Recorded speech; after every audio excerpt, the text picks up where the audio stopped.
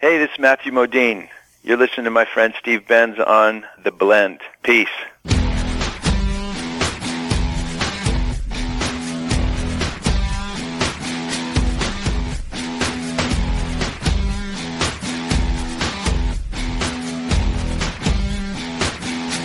Welcome back to The Blend. My name is Steve Benz. Today's guest, I'm not going to waste any time. No. We're not going to do that. Heavy hitter in the rock and roll world now. I consider them the new super group of the universe. From Dead Daisies, we've got Marco Mendoza with us. Marco, welcome aboard. How are you, Steve? Good to talk to you, brother. Hey, I'm doing all right. You know, I've been listening to some of your new tracks, and you're going to have to tell us about the tour. It is some badass music, my friend. Thank you so much, man. Well, ultimately, that's what we're all shooting for. That's at the core of anything. Is the music's not happening, everything else, fails by comparison. So, so far so good, man. We got together, and we've been able to accomplish a lot in a short period of time, and we're really happy and excited about the response. And the ultimate test is cats like you digging it, because you guys get to hear it. It's not all of it, a lot of it. So you know what's going on, and that's what's keeping us together. The common denominator is let's create the best music possible, and it's happening. So we're very happy. So what do you think of me comparing you to Asia? Like, they were the original super group. Yeah. The super group thing, I think hits a wrong note with all of us, because we've all been part of the super group, the super project before, and only to find out that those things were short-lived, and they were only like for an album, for a CD or a tour, and then before you know it, everybody gets busy with other projects, and boom, it's over. This is, I think, and the rest of the guys I think will agree. I think what it is we're trying to accomplish something here, and it's to create the best music possible for today's classic rock, if you will, and so we kind of shy away from that supergroup thing, but whatever it is, I mean, if we have to label it, that's fine, as long as we're well received with open arms, and you guys play the music and the fans dig it out there, which is, so far it's cool. You can call it chili con carne for all I care. A great music value meal. Look at all these bands these guys were with, right? There you go. I know. Well, I mean, let's be honest. That carries a lot of weight, and that kind of makes people turn their heads and want to listen and be part of what's going on. But we're really happy, man. And all I can say is to you and the fans out there to keep supporting it. Keep doing what you do, and we'll keep turning up as good as music as we possibly can, and let's see how far we can take it. We're all committed to this for the long run. So how did you get involved with the band? Okay, the story goes is I was touring in Australia with Thin Lizzy. We were on the Kiss Motley Crue tour a couple of years ago, and one of the bands I was supporting was the band, David Lowey's band. And David, come to find out that David Lowy and John Stevens, who took over from Michael Hutchins with the In Excess camp there when Michael checked out, they had been working on a project, writing songs and putting some together, and they saw me. And shortly after, a few weeks after, their manager approached me, David Edwards, and gave me a card and said, we really dig what you do. We're putting a band together, and we don't have a bass player. And Richard Ford is involved. He's in. And I heard that, and I have a little history with Richard from Thin Lizzy. He played with us for a minute before he got busy with his daytime gig, Guns N' Roses. And so he said he's in, and then so we have an opportunity to do a support slot for Aerosmith in Australia, and I said, wow, I got to be there. So next thing I said, send me the music, and to be honest, well, I heard the music, and it was really happening. It had a new twist on what we consider classic rock with all the influences and all the bands that we love. And So what is different than your classic rock band? What makes you guys, what sets you apart right now? I think what it is, the bottom line, man, if we get close, if we get honest about it, it's all been done. And I think you'll agree. Mm-hmm. You get to listen to a lot of music throughout the years, and so have I. And we just have a new twist on songs that kind of remind you of the Freeze, kind of remind you of, classic rock from the 70s, all the influences, the Black Crowes, I could go on and on, the Stones, for lack of better names. Mm-hmm. But I think what it is we all get together, and we have a lot of information, and then we throw it on the table, we start writing, and this is what we come out. But I think what sets us apart, to be honest, it's the live shows. We're really a performance band. We love to have a good time on stage, and it reflects on the fans. The fans really, really dig it. We're really committed, and the delivery is about, not only are they good songs, without sounding pretentious, they're really good songs with good hooks, in my opinion, but the delivery on the big stage, the small stage, is good, and people remember it. It's something to remember, Now, for me, I would describe you guys as album rock. That's what I hear. It's like, man, if this was vinyl, this would take me back, all the way back. Well, it's in the works, man. We're trying to do that. The next time we get together, I believe we're going to go in the studio again and get 4 or 5 more tracks happening. And that's the idea, to go back to, the bands, what they used to do in the 70s, because we know what the industry is today. So, there's just something beautiful about vinyl, if you ask me. I don't care what anybody says. CD, you can have perfect auto-tunes, all that stuff. But vinyl's where it's at. That is classic rock to me. Absolutely. And that's the other point. What sets us apart is that we went into the studio the first time. We were out, I remember we were out with Jane's Addiction and Alice in Chains on that Uproar tour a few years ago, after the Aerosmith thing in Australia. And we were touring the U.S., and we had a couple of days in New York after rehearsals. And we booked a local studio, recording studio. And we went in there, and Richard had some riffs floating around, and we just took it from there. And John ran with the ball, and we ended up with the EP. We covered Helter Skelter because when we played it, the first time we played it, man, that thing was just flying. So, yeah, that was a gutsy choice to play Helter Skelter. That's pretty gutsy. Yeah. Well, but we're all Beatles fans, and again, I think we do a good performance live, and we captured it, we recorded it, so it's a good one. It is gutsy, but sometimes you have to do that, man. You can't look at the parameters and say, well, we can't go there because it's not right. We're going to get trampled. But in my opinion, those are the things that set you apart, Now, obviously, you're a traditionalist like me. Hard rock, rock and roll, that's where it's at. Is that what's missing from, say, classic rock radio stations across the country and around the world?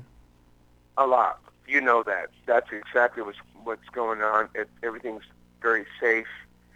Back in the 70s, when I grew up listening to music, man, there was a vast spectrum of bands coming in with different styles and different hooks and different styles of music. It was rock and roll, but you could go listen to Janis, and then you could go listen to CCR and the Allman Brothers Band and Nugent and Purple and the Beatles and the Stones, and that's what's lacking, I think, today, And part of it, or most of it, is that there's no industry supporting it. So we can't really, unless you go online and specifically search for something, that's how you're going to get it. And so in the olden days, I don't know about you, but where I grew up, when I was in Mexico, I used to get pounded with albums and bands that were coming through, and so that's what's happening today. Now, what needs to happen, bottom line, is the bands go out there and tour and play in front of audiences, small or big or huge, either or. And that's really what you're doing. You're promoting your own music, you're performing live, and then people remember. If you provide a good show, then people remember. Then they go online and look for it. Right. It's just kind of interesting that we've come full circle. MTV kind of changed the entire industry, very corporate. Right now, I couldn't get any sicker than hearing the same 10 classic rock songs from radio stations saying that they're classic rock when, my God, how many times do I have to hear that one track and they won't even play B-sides of anything? We do here on The Blend. So it's just come circular. And I couldn't be happier for bands like you that have now hit the scene and are definitely just musically just dominating the scene. Yeah, thank you, man. Thank you so much. Well, I don't know about dominating yet. Oh, you'll get there. It's the music and the sound that says, wow, this is different. I need to play this. Yeah. The other thing, bro, is we go into the studio. What we recorded live is what we play live. Except for a few overdubs here and there for background vocals when you're writing or, the solos were performed live, the vocals were performed live. And so when we play in front of the audiences that come here, they hear what we recorded, which says a lot these days, if you know what I mean. There's no lip syncing, there's no tracks, there's no click tracks, there's nothing, no samples. Now, are you a type of band that you're in the studio or you're on stage and you could just lean over to one of the guys and go, you know what? You suck tonight. You just, dude. And I mean that jokingly, but you're like, come on. Are you having fun out on tour with the guys? We are. And then when one of us has a bad night, a rough night, and we do, we're only human, and we, with all the traveling, and I'll tell you, man, a lot of things that people don't realize. One of them is the travel, the traveling for 14 hours, getting there, and then getting a microphone and put in front of you and the camera, and you got to shine, Physically, it's very trying, very testing, especially now that I'm going to be 49 next year. But for a lot of us, we're not young cats. We've been around the block a couple of times. We've done tons of tours and albums and projects, and so that's got to be the hardest part of the whole process. The travel, physically you're drained, and then you got to step up. But we always do, because the desire to play music for me. Right. And then the other pull is, at all these ages, you got families and stuff. There's so many more things to worry about than when you were in 20s, you were poor and you never ate and you just smoked and drank and hit the stage. Yeah, exactly. Now you're worrying about, did you eat enough granola before you hit the stage? And that's just embarrassing, my friend. That's true, man. We have to take care of ourselves. Right. So you go behind stage, you're like, where's my kiwi? I need some kiwi today, versus the M&Ms that everybody used to eat in the 80s. Right. I'm a big juicer. And whenever I can, I get a juicer on my rider. Yeah. All right, that's kind of funny. You're backstage and like, the hell is that? What is that? No, that's Marco just making, a little juice and things in the back for you guys. Where's my kale? Right. That could be a new rock song. Where's my kale? How about that? Oh, no, absolutely. We're writing about everything, but it's just true, man. For me, honestly, bro, I'm a recovering alcoholic addict, and I can talk about it today. I had my experience in my downfall back when it was heroin and cocaine and alcohol and anything I could get my hands on. I was addicted to that, and it was a big weight on my shoulders in that I couldn't accomplish anything in life, bottom line. I sabotaged everything that got in front of me, and I had some great opportunities auditioning for cats like, Cher and Lionel Richie and so on and so forth. Mm-hmm. And I wasn't ready, until I got my life in order in 1987, September 20th, at 3 o'clock. But who's counting? I got sober, and I got to say, for me, my career, my whole life changed for the best, very productive. And so I got into the same compulsive, obsessive behavior that I used to have about getting loaded and high. I use that energy to take care of myself. Right. And I'm not a young cat, Yeah. I won't tell you how old I am because it'll freak you out. I'm going to be 85 next February.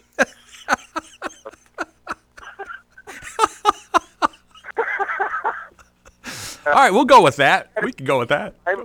I am peaking, man. I feel like my life is doing well. I'm trying to accomplish a few things here, and so far it's so good. I have a. Hey, if you and your band members are in your 80s, you could just call it the Benz tour. How about that? Exactly. It's a great sponsor right there. You know, no leakage on stage. It's awesome. Mm-hmm. I got to tell you, man. Have you seen the band live yet? No, I have not. I haven't had the pleasure yet. Okay, Steve, you got to promise me after this is done, next time we come around your area, you got to come and make sure, we get you in and get you some tickets so you can check out. Oh, absolutely. I'll be there. But I mean, because the live performance, we just did a bunch of shows in Australia and New Zealand, and it's getting stronger. The bands just get tighter and tighter. With the focus more on performing and having a good time on stage, it's a little more relaxed. The music, no doubt, is happening, but the audiences are walking away going, Jesus, what the hell, Right.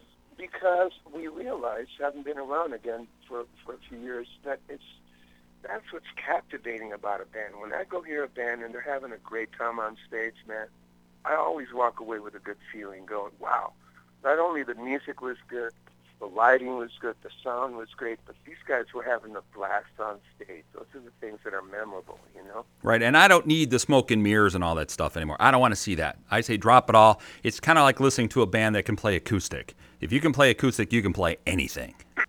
Yeah, so that's what happened to us this summer when we were doing the sports lab for Bad Company and Lynyrd Skynyrd. Now, being fans that we are, I couldn't, for me personally and for the rest of the guys, we couldn't be in a better place, knowing that we were opening for that audience, Bad Company and Skynyrd. These are killer fans, man.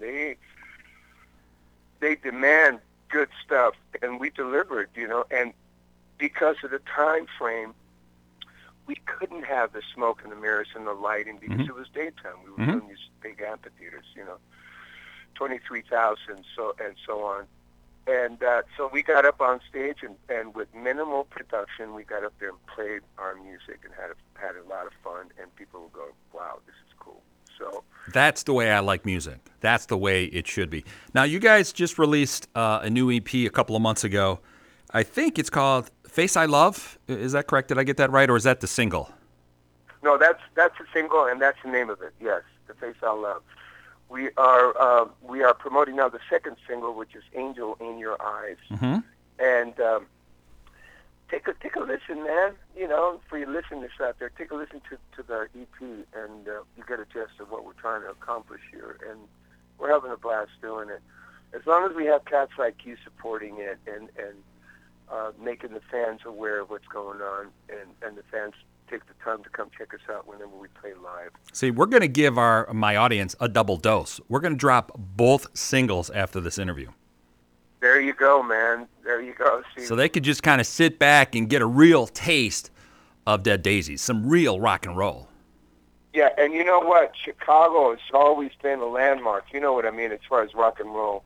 I can't remember a tour or a band, whether it be Lissy or Nugent or Whitesnake or Soul Circus or whatever, that we always came to Chicago and they always left going, that was great, man. These guys know their music. Yep. It's you guys got it together there. Hey, if you kill it here in Chicago, you're good. If you walk away and the audience is like, nah, you're going nowhere. Yeah, it's like, if you can make it there, make it anywhere. All right, now you got me kicking up, Come on, New York, I should say Chicago. All right, so they can get all the updates from your website, The Dead Daisies. That's also the name on Twitter and on Facebook. Mark, I can't wait till you guys get to town because I will be right there front row. I'll be in the backstage, and I will ask for a smoothie of some sort from you. You got it, and I promise you, Steve, it'll blow your mind, man. And you'll walk away with all the energy on the planet, and you start thinking better and clearer, and you feel empowered, man. I'm not to promote it. It's not for everybody. Yep. But, I really notice a difference when I start taking care of myself. I start choosing the Jack LaLanne thing, man. I'm serious. I know it sounds a little, weak in the knees, but Take care of your body so your body can take care of you. And for the younger group, they're going to Google Jack LaLanne right now. So. Yeah. That's it. You remember Jack LaLanne? Wow. Yeah, you got to type it in. You're like, who? What? And since I remember him too, to some degree, so of all my foggy nights in the 80s and the 90s, so it's good to be here. That's all I have to say. It's good to be here. That's it. You got it, bro. Marco, it is a pleasure. The Dead Daisies, here's a double shot. You guys are listening to The Blend.